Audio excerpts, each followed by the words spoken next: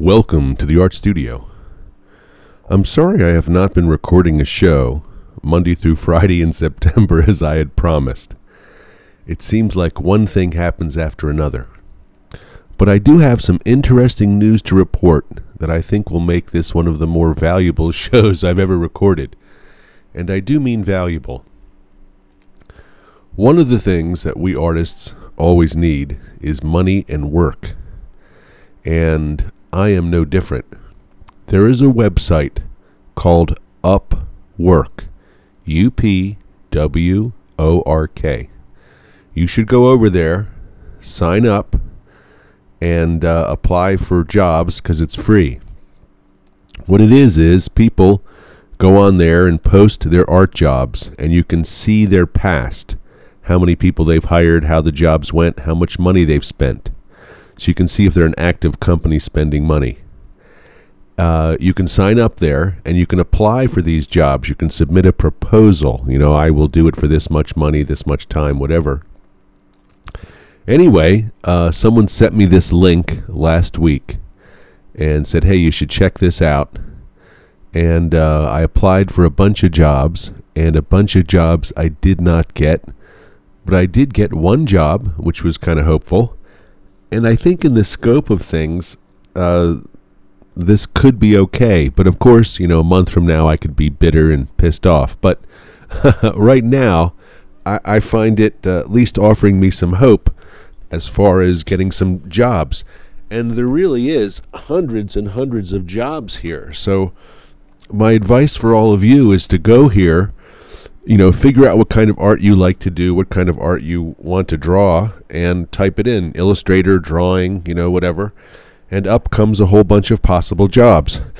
Now, of course, there are jobs in here that are completely ridiculous, posted by people who are utterly clueless. One in here is, $5 to draw a comic book page. Another one is even worse, where they want you to draw like 175 pages for pennies a page.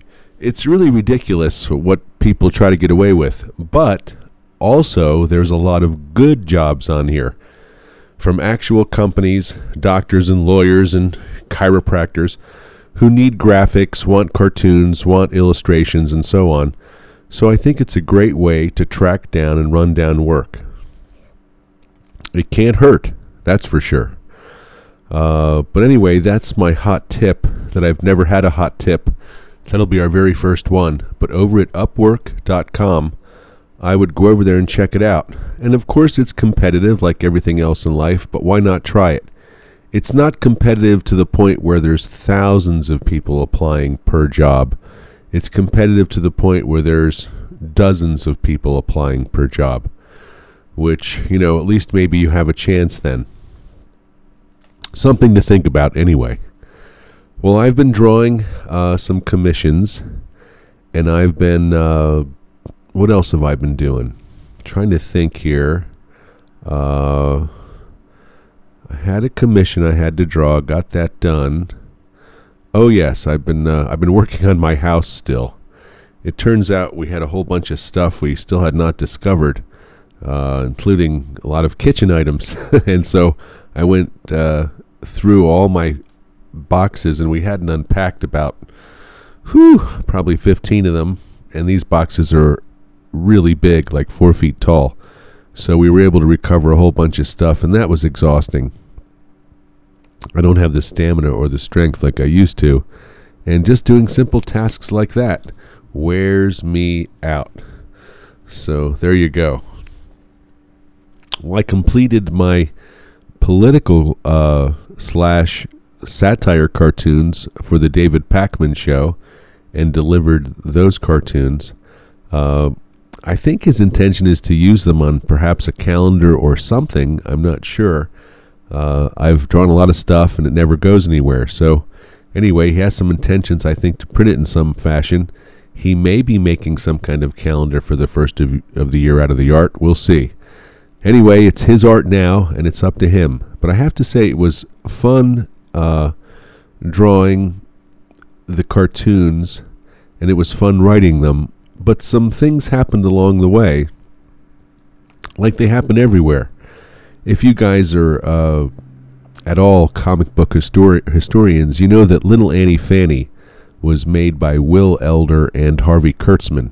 And I think it could have been a great satire, hilarious cartoon, but Hugh Hefner's interference and the interference of many other layers of people in the cartoon, everybody injecting their opinion on jokes and this and that, really watered down and screwed up Little Annie Fanny to the point that it's very homogenized. It's not nearly as fun or as biting as the Mad Magazine Harvey Kurtzman's.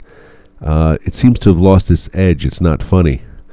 So without going into too much detail, there was a bunch of requests when I'm writing these cartoons for changes, and these requests were based on, not finding what I'm writing appropriate. They found it funny.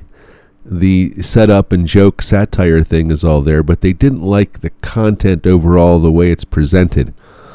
And some funny irony in all that. Like there isn't everything in life. But here's the thing, as I think I was talking a few shows back. If a client is paying you to do something, it's kind of like, to me at this point, being a chef.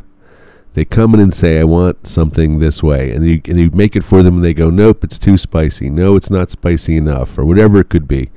So you make changes to try to suit them and go on with your life. So, I don't think it's reasonable to request me to rewrite things and do changes, but I think that it's not unreasonable to expect it. In other words, I don't think it's right, but I'm willing to do it without any argument or any comment and just change it. So that's what I did. I went back and swapped out panels, or in some cases redrew entire cartoons in order to do something completely different that wasn't offensive or could be seen as offensive. The fact of it is, any kind of cartoon, if it's making fun of things, social norms, society, or whatever it could be making fun of, but that's usually the topics, making fun of something to do with people or animals, people can get offended by it.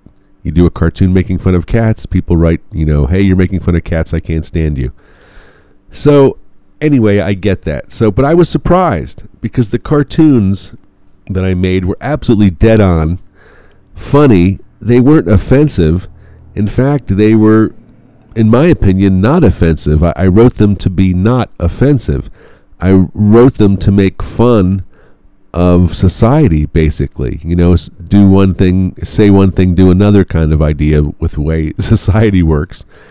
And I thought they had a funny commentary about society, but they didn't make it through. And I have to say, whenever I get the letter back that says, hey, I need you to change this, I'm sorry, just not comfortable with this, I'm kind of shocked there for a second, because of course I'm trying to do my best work and really pouring my heart and soul into it. And I'm like, really? That they find that, not good? And it's funny, you can make fun of things in the abstract, or perhaps things that have nothing to do with a person. But if you make fun of something that has personally to do with a person, in other words, you're using some aspect of their personality or persona as the joke, they then get, their feathers in a ruffle, perhaps. So it's kind of like a person is known for being really fit, and then you make a cartoon about them not being fit, laying on the couch, watching TV, eating snack food, and the person, writes you a letter and says, hey, you can't make fun of me this way because it's destroying my image, it makes me look bad. Well, the whole point of the joke is you're working against the actual fact or stereotype or whatever you want to call it of them being fit. You're making fun of the fact that they're fit by showing them how unfit in a cartoon sense they might be. That's one of the more simple jokes. Harvey Kurtzman made Batman 2 feet tall in the Batman spoof. He's a little short person. It's hilarious. So doing the opposite of what they are is a very easy way to make fun of something, because it's just a satire of it. If you see Superman walking around in a dirty costume and his hair unkempt and he's eating pizza, It's just funny to see Superman under those conditions. Anyway, someone like DC Comics could find a representation of Superman as a lazy slob incredibly damaging to him and not like it. So, anyway,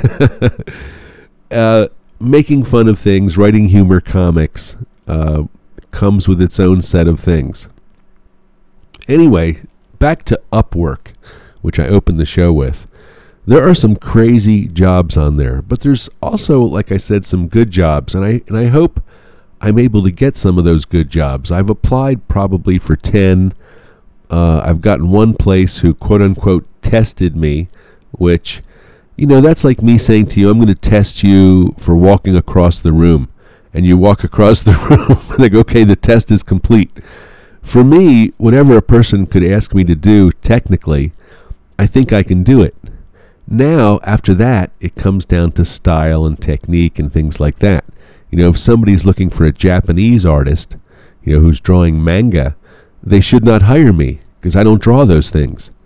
But if they're looking for someone who does something, what I do in my style, so to speak, I think it would work. So we'll see what happens. For the most part, when I've gotten jobs like this, I end up drawing nuts and bolts or commercial parts of some sort, box design, all sorts of things. So anyway, I hope I can get a gig out of this website, and I hope you can too. I really think a lot of us out there are looking for work, and this is a good place to start. And I'm sure there's other places like this that solicit artists, or artists solicit them, back and forth, whatever you want to call it.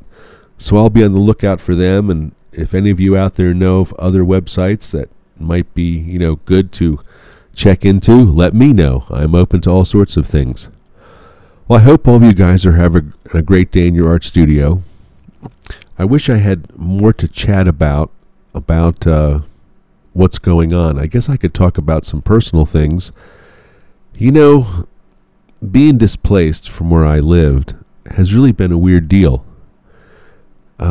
It's not like I do all that much different here than I did there. But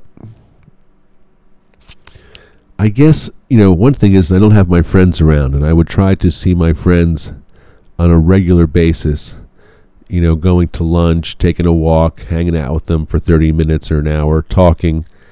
And I didn't realize how much that little interaction was really good for me and important to me. Like most things in life, I didn't take it for granted, that's for sure. That's why I made time for them. But I think I underestimated just how much I would miss them.